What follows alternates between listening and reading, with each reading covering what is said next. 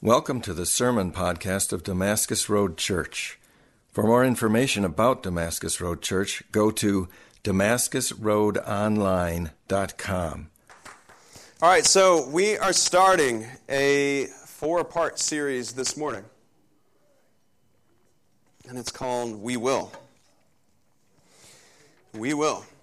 And we're going to get into a pattern where we kick off each year with this kind of a series where really we want to talk about our values as a church, as the church, but also as Damascus Road Church more specifically. So we will. We're going to talk this morning about valuing life. We will value life. We'll talk about we will be generous, we will love others, and we will seek God with prayer and fasting. Okay, so these are the four things that we want to highlight. Kicking off 2018. We will value life, we will love others, we will be generous, we will seek the Lord with prayer and fasting. We will, see if I can do it, we will value life, we will love others, we will be generous, and the fourth one is we will seek the Lord. Okay, so these are four things foundational as we've been praying, as we've been seeking the Lord. These are the four kind of pillars that we want to highlight as we start off this year, and you can expect this in the years to come as well. So this morning, we're going to start with this thing of valuing life, okay? I used to think that obeying God was about following a bunch of rules, okay? And that's what repelled me from a long time from jumping in with Jesus, okay? I used to think that it was all about following a bunch of rules. Now I know that it's really just about valuing others. And about obeying God is about valuing Him and valuing others. And living accordingly, period. You just stop there, okay? But I won't. In our family, we have learned there was a long time where we were trying to parent and manage our kids' behavior by calling out things that we don't like, okay? Don't do that. How many times a day, parents, do you say that? Don't do that. Don't do that. Don't do that. Don't do that. But what we learned over time was what's more effective is to say, we do this. So it's not just saying, don't do that. We don't like that. Don't do this. Don't do that behavior. What we want to do is point toward who we are, okay? So instead of saying, hey, don't be rude, we say, hey, in the Leeson family, we're loving and respectful. Okay? You with me? So what I'm doing is trying to create an identity in my kids' hearts and minds about who we are, about our identity as a family, and instilling within them values that they can live according to. Okay? So in the Leeson family, we honor and respect each other. In the Leeson family, we use language that is honoring and respectful and not tearing down, okay? So, we don't talk about don't say bad words, okay, for example. That's just not a part of our, the way that we approach family and parenting. That doesn't come out of our mouth, don't say bad words, but rather, we use language that builds people up, that's loving, okay? And a side effect of that is, oh, by the way, don't use stupid words that are going to tear people down, okay? You with me? So trying to reinforce values and the positive things that we want to see, and not only that, but what's behind it and why. And what's behind it is that we believe that the people around you have the image of God written within them, therefore they are eternally valuable. Okay? So there have been times when you see one of your kids do something to one of your other kids, or you see someone do something to another person, and you just, you get so frustrated and angry, and I've called out one of my kids and say, don't talk to my daughter like that. I'm talking to my son. You don't speak to my daughter like that. And he kind of slows down. Is he in here? He's not in here. Oh, he's on the retreat. That's right. One thing at a time. You don't speak to my daughter like that because she is valuable to me. Okay? Now, I love you, and I wouldn't allow her to speak to you like that either. Those curls. this is the kind of thing that we're wanting to convey through this series, okay? This is what we're about, okay? We're not creating a bunch of rules. We're not trying to manage behavior. What we're trying to do is say, this is what we want to be about, and this is why, all right? So today, we're going to talk about valuing life. We're going to hit three things, okay? God's image, God's command, and our response. You with me? God's image, God's command, and our response. Let me pray as we move ahead. Lord God, open our hearts. Open our hearts to the things that you want to say, the ways that you want to teach and instruct us. Help us, Lord, to lay down our assumptions. Help us to lay down our preconceived ideas about life with you and who you are. Open our hearts anew to you. In Jesus' name, amen. All right, so before diving into this area on God's image, let me just say I want to preface a few things about this. So I've been talking about kind of the series and where we're going overall. I want to preface just a few things about this particular message, okay? What I hope to do, a lot of what I'm going to say is not necessarily new for many of you, but what I hope to do is pull some things out of the clouds, okay? I want to talk about righteousness and justice, for example. Those are churchy words that oftentimes don't mean much to us, right? How many of you have used the word righteousness in the last 24 hours? You're a nerd. No. Righteous, that's just not something that we talk about in our daily language. And if we do talk about it, often it has a negative connotation, right? Oh, he's self-righteous. Oh, they're so righteous, right? Or it's like Bill and Ted. Righteous, I don't know where that comes from, but what I want to do is pull these words out of the clouds and plant them in the ground for us, okay, so they can bear fruit. They don't do us any good up here. And if they don't have real on-the-ground meaning for us, then we need to do away with them and find new words. So I want to talk about justice and righteousness and pull those things out of the clouds. I want to challenge us to value life in our whole lives, okay? I'm going to bring up the topic of abortion. Which everybody goes, what's he going to say? Okay? Some of you are going to get frustrated for things I say. Some of you are going to get frustrated for things I don't say. Okay? So just to give you a little bit of idea of where we're going to get there, okay? And I'm going to hit that. But I want to challenge us, hopefully, to see these things in a new light, and hopefully try to shape the way that we approach issues that we see in our time. But also I want to give context, talking about righteousness and justice and valuing life. I want to give context to some of the things that we're already seeing, some of the things that we're already doing individually and also as a church. Okay, I want to give some context to try to tie things together for us so that we have a firm groundwork to pursue righteousness and justice from here as a church so that we can be a people who value life. And let me just ask you this. What would it look like for us as a church? What would it look like in our community, in our city, if we, the people who are connected to this community, what if we radically valued life? Radically. What would it look like? Can you just imagine? What would it look like if Damascus Road Church and people connected to this body radically valued life? Notice I'm not using the word pro-life, okay? What if we radically valued life in a way that required faith to follow through? It's just too big. What if the businesses owned and operated by people in this church radically valued life? People around town would be like, oh, that's one of those Damascus Road businesses, man. Those guys don't play around. No, you don't mess with them. What if the people working in the sphere of education within this church radically valued life? And you were connected together so that you could network and encourage one another so that you weren't brought down by the worldly, fleshly context that you operate in, but you could connect together and say, hey, how are you valuing life this week?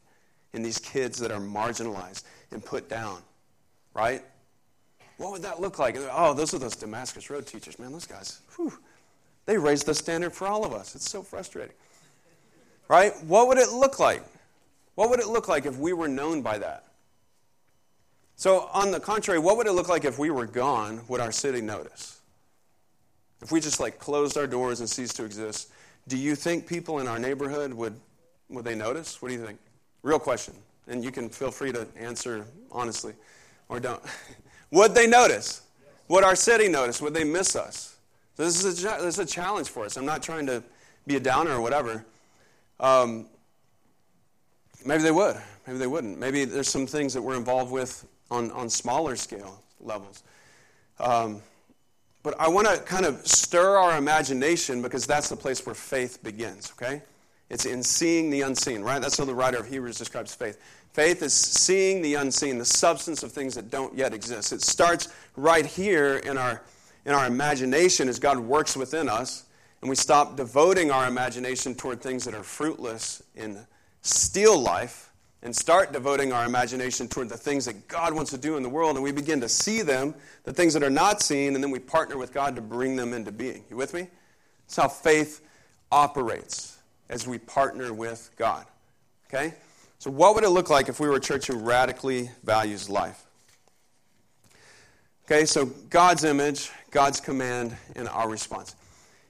Early on in the Old Testament, God has delivered his people from Egypt, and they've gone through something called the Exodus, where you guys seen the Prince of Egypt before, and they cross the river, and Pharaoh's armies get destroyed, and then they're out in the wilderness, and there's this fresh new time where God's going to begin to shape and instruct a nation. And all through the beginning of the Old Testament, we read the way that God was going to shape, disciple, and instruct this nation to be a light to the nations, okay? So he's delivered this people from slavery, and he's going to shape them and mold them into his people to be a light for the nations. Okay, so early on in Exodus 20, there's this interesting story where Moses is up on the mountain, and he's hearing from God the 10 Commandments. He's receiving these, and he's going back down to the people. And what have they done? The God who's just delivered them from Egypt is trying to mold them and instruct them. Moses is up on the mountain. In the meantime, they've taken all their gold, which they collected from the people of Egypt on their way out, and molded it into idols, into images, right? And Moses is so angry, he's so frustrated, and there's something within this story that we should kind of pause and ask, why did they do this? And why was it such a big deal? Well, see, the people surrounding them, okay, the things that they observed was that every people group, every religious group would have their own images, right? They'd have their own images representing their god or their gods. And even the ruler, like Pharaoh, would be the image of God as well, right? Representing God. But God was instructing his people to have no images. They were to have no images of God. And eventually, the king of the people was not an image of God, right? He was an instrument of God. The prophets, the judges, none of them were images of God in particular.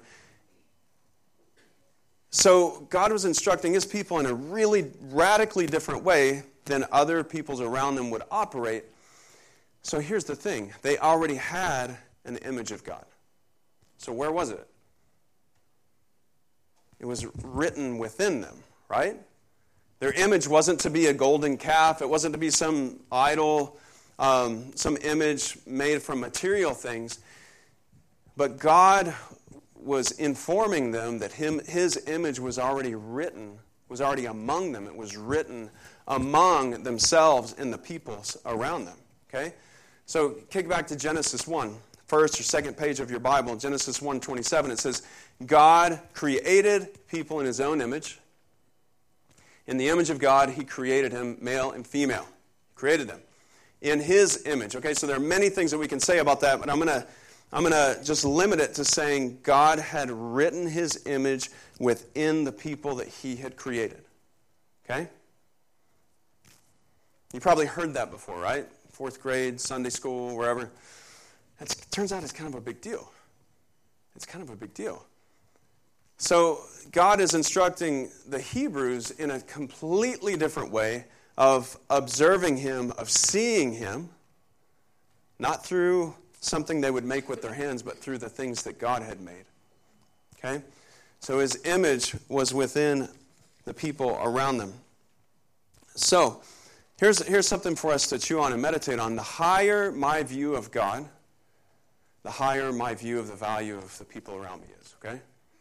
The more deeply I worship, the more deeply intimate, the greater reverence I have of God, the greater reverence I will have for the people around me. And the more enriched I will know my life is because of you guys in my life. Okay? Now, if you go home and you are just so down and so you're demeaning of the people around you, you first of all need to look to the Lord and immerse yourself in the fear of the Lord, the reverence of the Lord, and your perspective on the people around you will change, and you will realize that you're not so poor after all. You're actually rich in relationships because of the wondrous miracles all around you. Okay? The higher my view of God, the higher my view will be of people, even or especially those who are marginalized, who are oppressed, who are the least of these in our society. Okay? So think about Mother Teresa and her ministry on the streets of Calcutta, where she is seeing Jesus. She's so compelled toward compassion because she's seeing Jesus in the eyes and in the being of this person who's in the gutters. Okay? What if we live that way?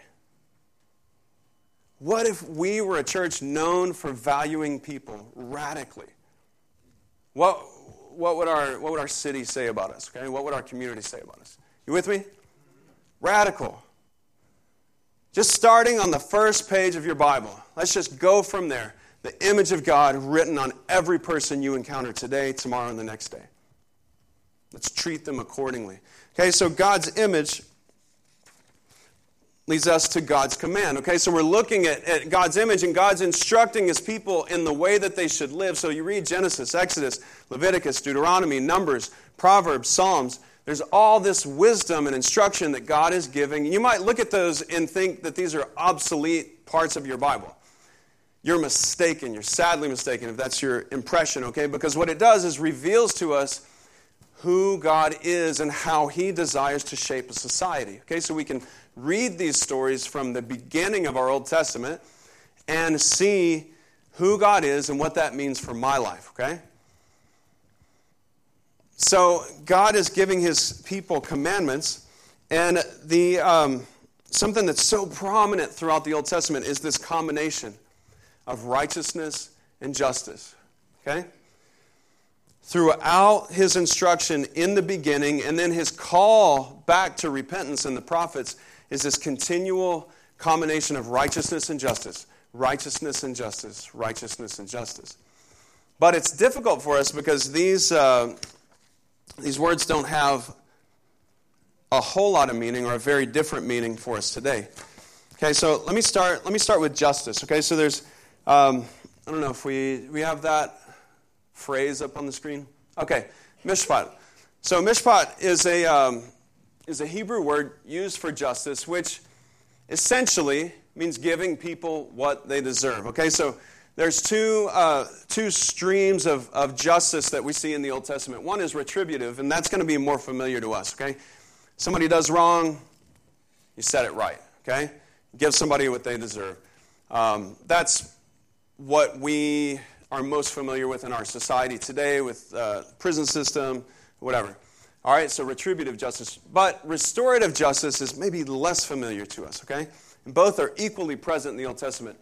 So giving people what they deserve means punishment for wrongdoing, but also giving people their rights, what they're worthy of, okay? So we could sum this up by saying it's advocating for the vulnerable and changing social structures to prevent injustice. I'm not just talking lofty, fuzzy stuff in America today, okay? I'm rooting this in the Old Testament perspective in the way that God was instructing his people, okay? So justice is both of these in advocating for the vulnerable, being a voice for the voiceless, okay? So there are 4 groups who are continually referred to in the Old Testament: the widows, the orphans, the immigrants, and the poor. Okay? The widows, the orphans, the immigrants, and the poor. Continually, throughout the Old Testament, God is challenging, commanding his people to work for justice for the immigrant, for the widow, for the orphan, and for the poor. And in our society today, we would likely expand this to include the refugee, the migrant worker, the homeless, the single parent, and the elderly.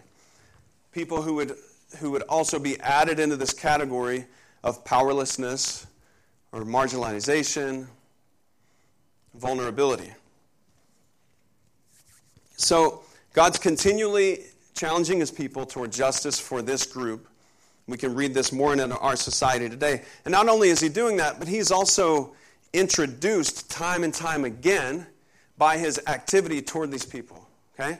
So if I'm introduced to you as, my name is Michael Leeson, and I am father of 5. Okay, so what does that mean? That, like, one of my primary activities in life, like the first way that you get to know me, the way I'm introduced to you, that's one of my primary activities in life, right? I'm a father, or I do this certain kind of work, or I'm founder of this or that. God, time and time again, is referred to in the Old Testament as the father to the fatherless, the defender of widows, the protector of the orphans. Okay? Psalm 68, 4 and 5 clearly spells this out, for example. So God's being introduced in this way, so clearly this is an important part of his activity in our world and who he is, right? You with me? He's working for justice, not just to punish the wrongdoer, but to give people who are marginalized and vulnerable to sin in the world, to insulate that and give them power at their disposal and wealth at their disposal to insulate themselves and to be able to be empowered to live with the dignity God has instilled within them. Okay? So that's righteousness. That's justice, righteousness.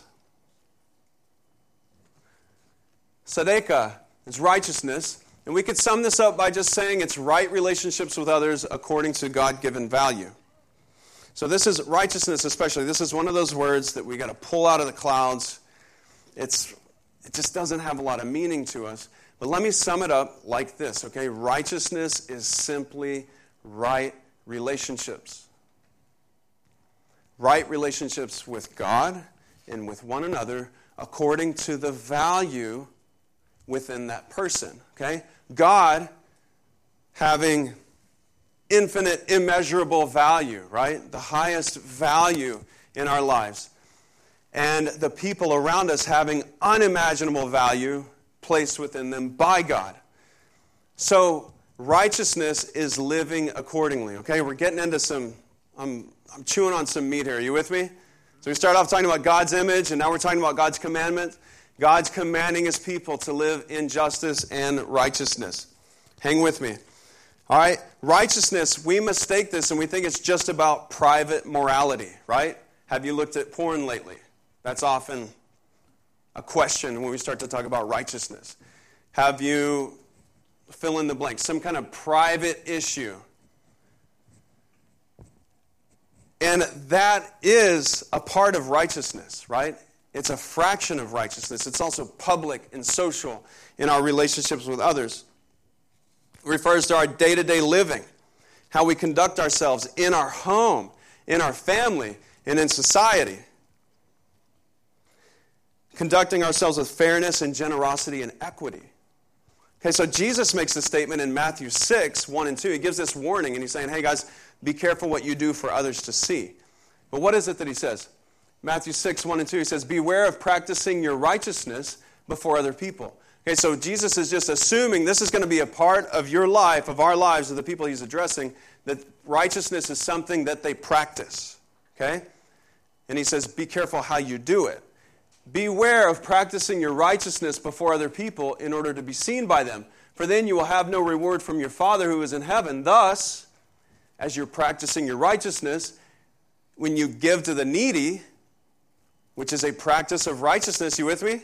What Jesus is saying here is this is what it looks like. This is what it looks like to practice righteousness when, not if, when you give to the needy, sound no trumpet before you as the hypocrites do in the synagogues and in the streets, that they may be praised by others. Truly I say to you, they have received their reward. So what do we take away from this? Okay, we need to be careful how we give, and we get that. But what I want you to do is kind of dig back a little bit, see between the lines, that what Jesus is conveying here is that giving to the needy is not optional charity, okay? It's not optional mercy that some people have and some people don't. It's a part of our righteous living. It's an expression of our righteousness that's not optional. Okay, you with me? So together in the Old Testament, this righteousness and justice are mentioned together more than 36 times. This combination that they go hand in hand, righteousness and justice. And we might pull those together and form what many people refer to today as social justice. And when I mention that word, some people here are like, yeah, social justice. Some people are like, hey, we're Christians here, okay? I got 3 words for you. Get over it, okay? Well, what we need to do is pull, like, for example, this thing of social justice, we need to, like, uncloud the mirror, okay? We need to get back to Scripture, and we need to know biblically how do we think about justice. And not be informed by CNN, not be informed by Fox News, MSNBC, whatever talking head is out there. We want to go back to Scripture. What if we were a church that was radically about embracing the value in the people around us? What if we were a church who so understood social justice that whatever movement came around, we were like, yeah, we've already been doing that because we walk with a God of righteousness and justice. Okay? Don't wrap us up in whatever movement. Don't pull me into whatever party. I am about the kingdom of God, which is founded on righteousness and justice. You with me? What if we were that kind of people? And we weren't blown about by every wind that came our way. We're founded on Scripture, okay? Founded in the life and example of Jesus. Okay, so here's what Proverbs 31, 8 and 9 says. Speak up for those who cannot speak for themselves. I'm going to give you a few passages combining these from the Old Testament. Proverbs 31, 8 and 9 says, I'll read this one. Open your mouth for the mute, or for the voiceless, for the rights of all who are destitute. Okay, what if we did this? What if we followed this passage from Proverbs and just did this? For the rights of all who are destitute, open your mouth. Judge righteously. Defend the rights of poor and needy. Okay, so this is a combination of these 2 terms I'm talking about, of justice and righteousness, okay? The next passage I want to mention is Jeremiah 22, 3, in which the prophet is calling God's people back. The Lord, thus says the Lord, do justice and righteousness. It doesn't say have justice and righteousness, right? It doesn't say feel justice and righteousness. It says what? Do. Do justice. Destitute, that's a good question. Destitute means that someone is helpless. You with me? They're helpless. They don't have the power, the help that they need, the ability to guard themselves from harmful situations, from sin in the world. So Jeremiah 22:3 says, this is what the Lord says. Do what is right and just. Do justice and righteousness. Deliver from the hand of the oppressor him who has been robbed. Do no wrong or violence to the resident alien, the fatherless, and the widow, nor shed innocent blood in this place. Okay? This doesn't say... Okay, so again, let's read this and say, well, who is God? If this is what God is instructing his people, what is he like? And what does it mean for us? Okay? This doesn't say, if you have the ministry of justice and righteousness, if that's your spiritual gift.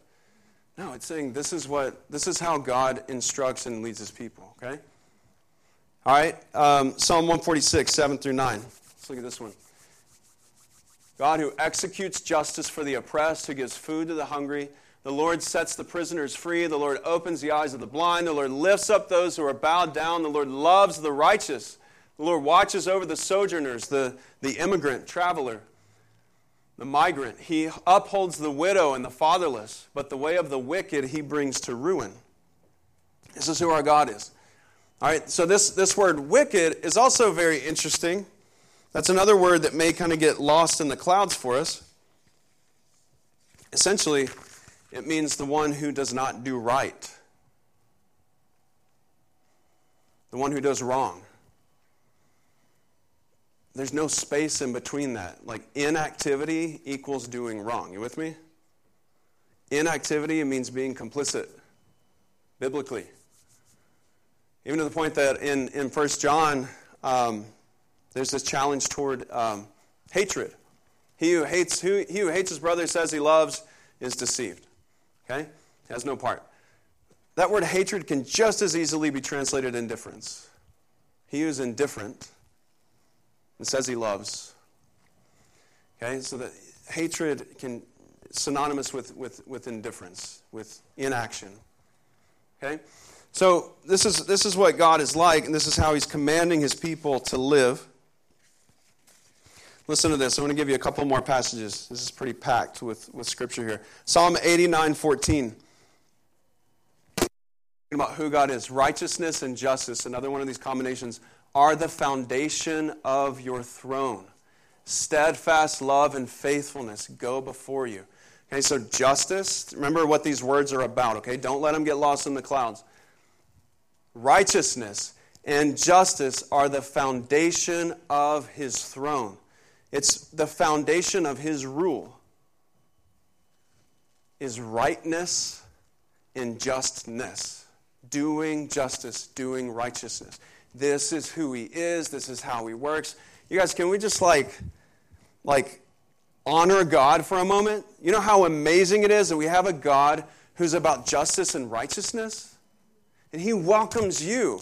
And he values you. And he does justice. And he's taken our sin and our penalty, the just penalty of our sin, upon himself. He's fulfilled the law on our behalf by taking our penalty upon himself so that he can continue to uphold the law. He's a just God. He's a righteous God. And as we follow him, Isaiah 9:7, it's looking forward to the Messiah. And it says, of the increase of his government and of peace, there will be no end on the throne of David and over his kingdom, to establish it, to uphold it with justice and righteousness from this time forth and forevermore. The zeal of the Lord of hosts will do this. Will uphold, to establish and uphold his kingdom. This is looking forward to Jesus, okay? To establish and uphold his kingdom with justice and righteousness. Man, so this is who Jesus is, right? This is how he rules. So our image and God's command to us, so I'm drawing out, focusing specifically, boiling it down to justice and righteousness. Jesus was asked, what's the greatest commandment, right? And he said, it's love God and love people, right? This sums up the law and the prophets, okay? So that's summing up what I'm saying here and trying to draw, and what I'm trying to do is, again, pull things out of the clouds for us so it has some concrete meaning for us in how we actually walk with Jesus. All right, we're chewing on meat. You with me? Talking about God's image, talking about his command to his people to be just and righteous. Okay, so now we get toward our response. Jesus' throne in his reign is founded on justice and righteousness. We covered that, right? Jesus' ministry is inaugurated as he reads from Isaiah. He goes into the synagogue and he reads the scroll and he reads from Isaiah 61. We read this in Luke chapter 4. And he reads these words, "The Spirit of the Lord is upon me because he has anointed me to proclaim good news to the poor. He has sent me to proclaim liberty to the captives and recovering of sight to the blind, to set at liberty those who are oppressed, to proclaim the year of the Lord's favor." All right, let me just say this. This is spiritual. Yes. It is also physical. Yes, you with me? And we have been practicing this as we are celebrating December and the work of IJM, International Justice Mission, and setting the captives free. This is the work of Jesus. It's not either it happens inside of me or happens out there. It's both. It starts within me and works its way out. Okay, that's the way that Jesus works, is inside out, inside his people, from the inside and working its way out. You guys, and if you've skipped that process and you're doing stuff externally, but your life hasn't changed, take a step back, okay? Open up to somebody and let Jesus bring... All these things are true for what he wants to do for you. Sight to the blind, physically and spiritually. Liberty, physically and spiritually. Economically. Liberty from oppression. He wants to do that within us. What if we were a church that so radically valued people that when we saw somebody who was in spiritual bondage and we were like, all right, brother, let's take care of business. I'm not going to let you walk around like that, man. I love you too much. I'm not going to let you walk around with a whole path of broken relationships because you're addicted to this, or this, or because your father did this to you, or because you were assaulted when you were a kid. Dude, let's take care of business. You with me? What if we radically valued life so much that we called each other out? And we were like, no, man, I'm not going to let you carry on like this. What if we did that? What if we lived like that? We were salty, salty people. You couldn't even get through the grocery line with us without being valued and life spoken to you. And sometimes, the thing is that sometimes that burns a little bit, right? Sometimes having life spoken to you burns a little bit. You ever felt that before? I have. All right, so Jesus inaugurates and starts his ministry. Romans 3:22 mentions the fact that he's made us righteous, right? It says that we are his righteousness. Like he has stood in the gap for us, and he has changed our status. If you were in Christ, your status has been changed to righteous. Righteous standing. You've been justified. In other words, you've been brought into the family.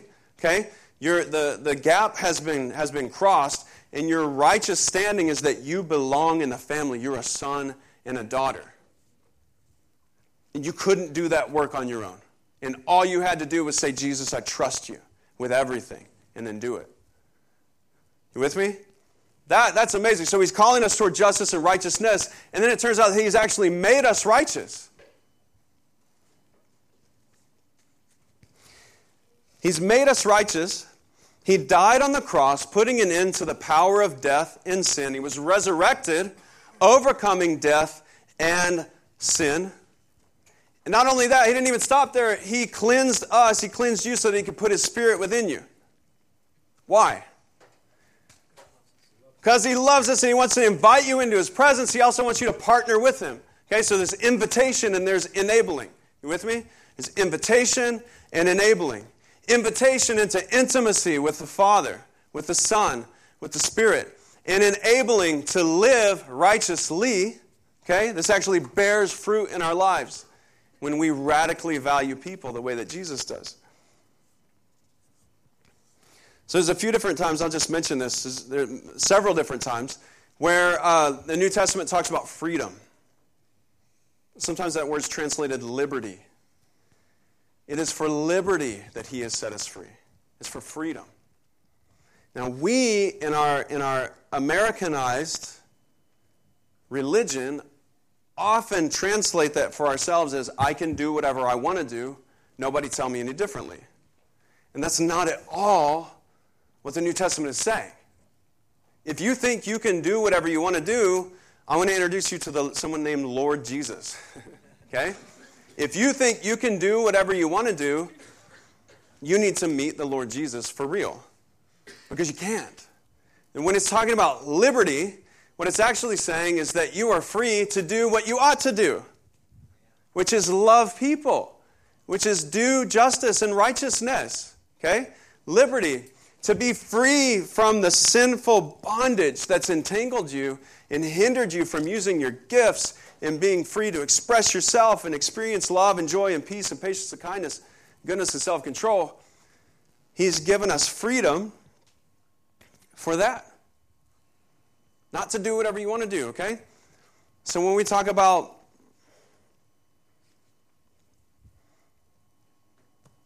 I'm not going to talk about that. When we talk about freedom, this is what we mean, okay? When we talk about freedom and how Jesus has set us free, He set us free from bondage, and He's invited us, and He set us free toward His work and His purposes in the world. Throughout history, so we're talking about our response. Throughout history, the church has stood out as people who radically value life. Throughout history. Early on, first century, okay, the church was immediately taking care of orphans and widows, making sure that the widows all had food, okay? And the Greek Christians were complaining because their widows were getting passed up, and they had to correct things so that everybody, all the widows, were being taken care of. Okay, that was a fairly radical practice, okay? Further on, within that context, infanticide was very common. So a family would have one daughter, and they'd leave the rest. If they had another girl, they'd just leave it out in the elements, in the cold, for the wolves. Okay? And the Christians didn't practice this because they had this radical thought that every person was valuable, even little girls. Okay? And at the time, this is radical. The Christians were known for taking the dead, even people who were not their own, and giving them an honoring burial, okay? Because they so valued life. A situation that I was in the midst of recently where I saw the church radically valuing life was in Senegal, in West Africa, where I sat together with a group of leaders, including the chief of this particular village who was a Muslim, and the pastor of kind of a young, growing, multiplying, fledgling church. We just had the privilege of baptizing 13 new believers who were given testimonies about how they were healed, and they burned all their idols, and they were turned into Jesus. Nothing else worked. Jesus healed. I'm following Him. Okay? And we're sitting in this meeting with the Muslim village chief, the pastor, and some other leaders, and the chief, a very dignified, respected guy. He says, very quietly and slowly, he says, "We thank God for the church.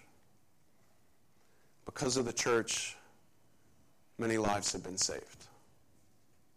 The church built a grain bank where grain could be stored for the off-season, past the harvest, where it could be saved. The church is establishing a livestock program where people within the community can grow and create wealth through multiplying livestock.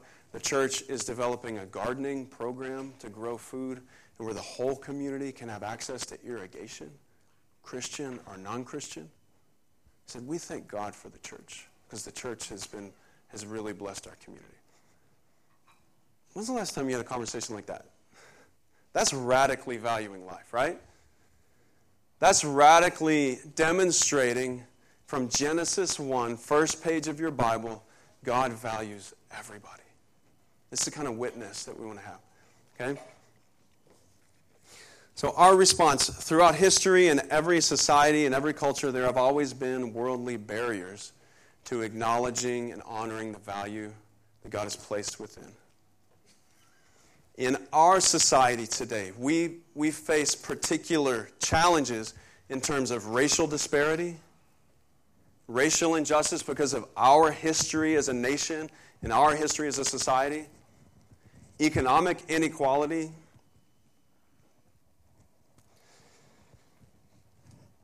economic oppression through institutions founded within our nation, like the IMF and the World Bank, that has put crushing debt and unattainable interest rates on nations around the world, keeping them enslaved to our overly wealthy societies. You with me? Civilian casualties through our own activity around the world. Okay, these are things that are very real, that are a part of our society, and they're challenges that we face that are not simple, okay? And of course, there's the hot button topic of abortion. Okay, this is a very real, visceral challenge. It's an issue that we all think about, right? And I'm sure that people in this room fall on different sides of how to handle that, okay? The statement that I want to make very clear is that if we use Scripture as our reference point for what's right, for what's ethical in the way that God wants us to live, in righteousness and in justice, there is no case for abortion that is acceptable. Period. Okay? If we're truly honoring the image of God within a living being, a living human life, there's no excuse. There's no case to be made. Okay? And I say that with in the fear of the Lord, okay? And if you see me standing outside an abortion clinic, it will be weeping, okay? If we're going to take on this issue, let it be from a place of valuing every life, okay? And the irony is that many people, maybe even some of you in this room, who value the lives of the unborn aren't doing very well valuing the born, okay? What would it be like if we were a church who didn't fit the societal norms and we valued all of life? You with me? So I want to make this statement clear that on-demand abortion within our society, apart from the saving of a mother's life, is wrong. Period.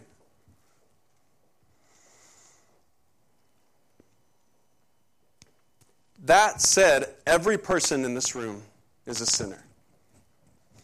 There is no sin greater than the love of Jesus, right?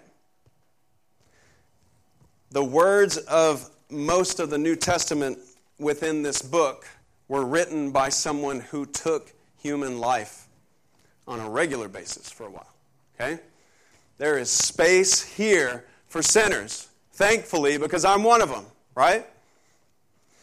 So what we're not doing is drawing a line and saying, if you've done X, there's no place for you here, okay? Because if that were the case, many of us should leave now. All right? The other thing it needs to say around this is that if you have been impacted by the issue of abortion personally, whether through your own choice, whether through coercion, or whatever it might be, we want to walk with you and stand with you, okay? We want to connect you. We want to welcome you. If you have the need for counseling, we want to make that available to you. We want to help connect you with everything you need toward healing and wholeness, okay? So I don't want to make this statement, okay, so hear me out. I don't want to make this statement and it be this sort of crass, crude, cold thing toward people in our body. You with me? Nor do I want you to hear me and think, oh, he's just going he's from the Bible Belt, he's going off on conservative politics. No, because you know what? If we're going to value life, we need to value all of life. And a lot of the rhetoric I hear today from people who are supposedly pro-life is not pro-all of life. And as we're voting, we have a lot of hard work to do to ask the Lord, one another, and ourselves, how can we uphold justice and righteousness for the most vulnerable, not just tomorrow, but over the next 50 years, over the next 100 years? How we do that is complicated, and I'm not proposing a specific solution, a specific political platform. You with me? I'm not proposing a certain candidate, platform, whatever. All I'm saying is that we need to think about the long game. And how do we get there? How do we stand for the vulnerable? How do we live lives of righteousness and justice? If we do nothing, we are complicit.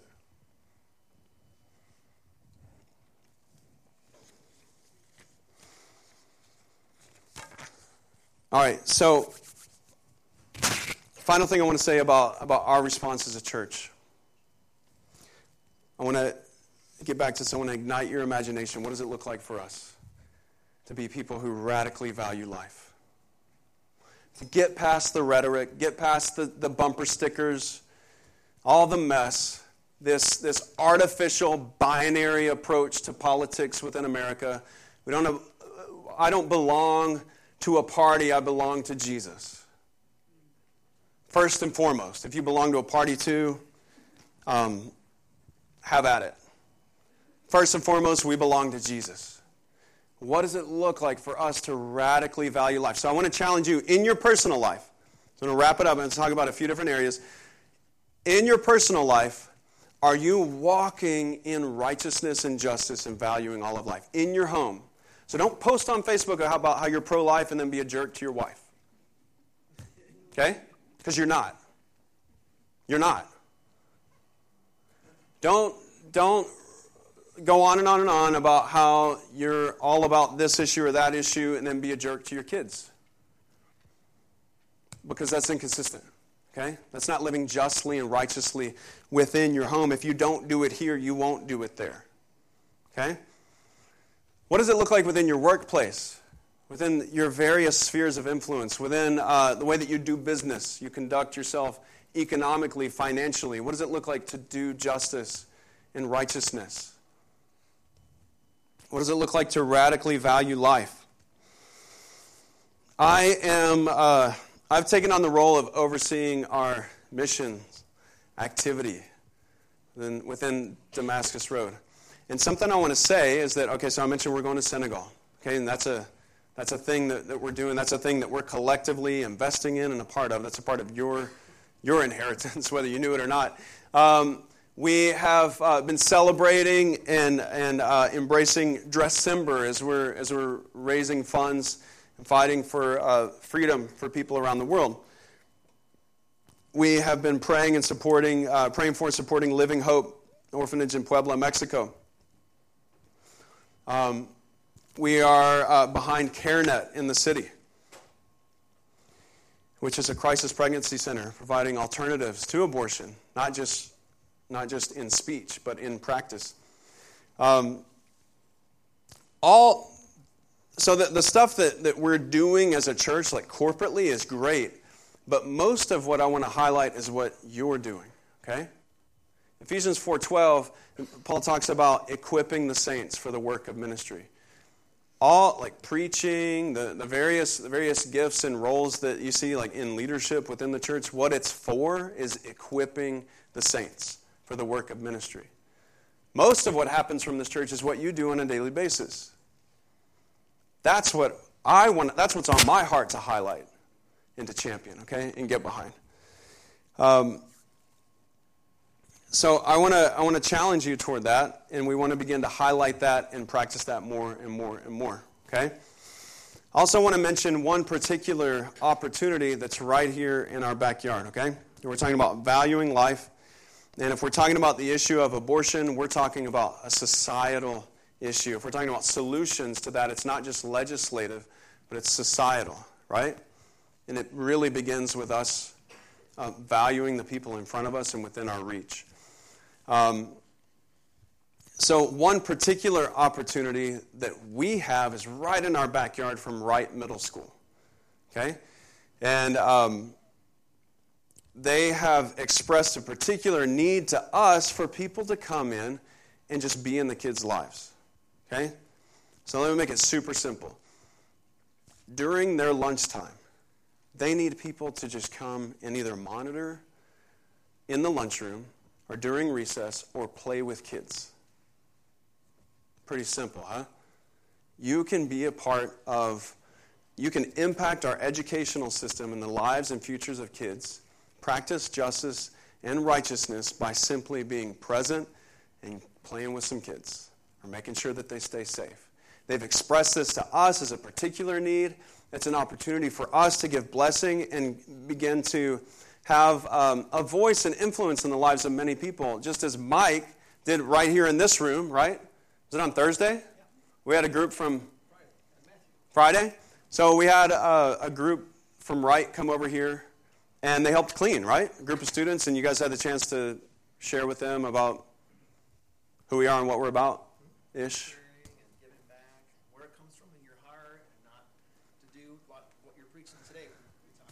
So amazing, right? Amazing opportunity. The kids are coming right here into our space. We have a greater opportunity to multiply that influence and grow it. So I want to give a particular challenge and invitation this morning and ask you again, your imagination, what if we had 10 people sign up to do that until May? School's out in May. What if we had 10 people take that on? Once a week, once a month? Okay, just to be present. I want to ask you if you would consider doing that, okay? I want to ask you if you would consider doing that. We sit right here in one of the most diverse neighborhoods in the city, if not the most. And we have an opportunity to serve and bless the school right in our backyard. If you're interested in serving in that way, if God's tugging on your heart, you can chat with me after the service, okay? And I'll help you get connected. Worship folks, you guys can go ahead and come up, okay? That was the soft cue. You got it? You guys, God is inviting us. God's inviting us into, like, the times that we live in, yeah, they're turbulent. And a lot of times we don't know how to navigate this. If we will ground ourselves in the image of God and the value that He's placed within the people, within our home, within our community, within our nation, and around the world, we will be on track to walk with Him, okay? I want to challenge us to know God's image, to know God's commandment toward justice and righteousness, and to respond accordingly, okay? Let's pray. Lord, thank you. Thank you, Jesus, for the model and example that you give us. You're so radical in your response and your valuing of people, Lord Jesus. In the way that you spoke with person after person after person, you didn't just minister to their needs. You didn't just heal their blindness. You broke down societal barriers and created justice for them. Jesus, help us to walk as you walk and to walk with you. Give us imagination, Lord. Stir our faith. Holy Spirit, rise up within us so that we might imagine a new future for our church, for our city, even for our families. In Jesus' name, amen.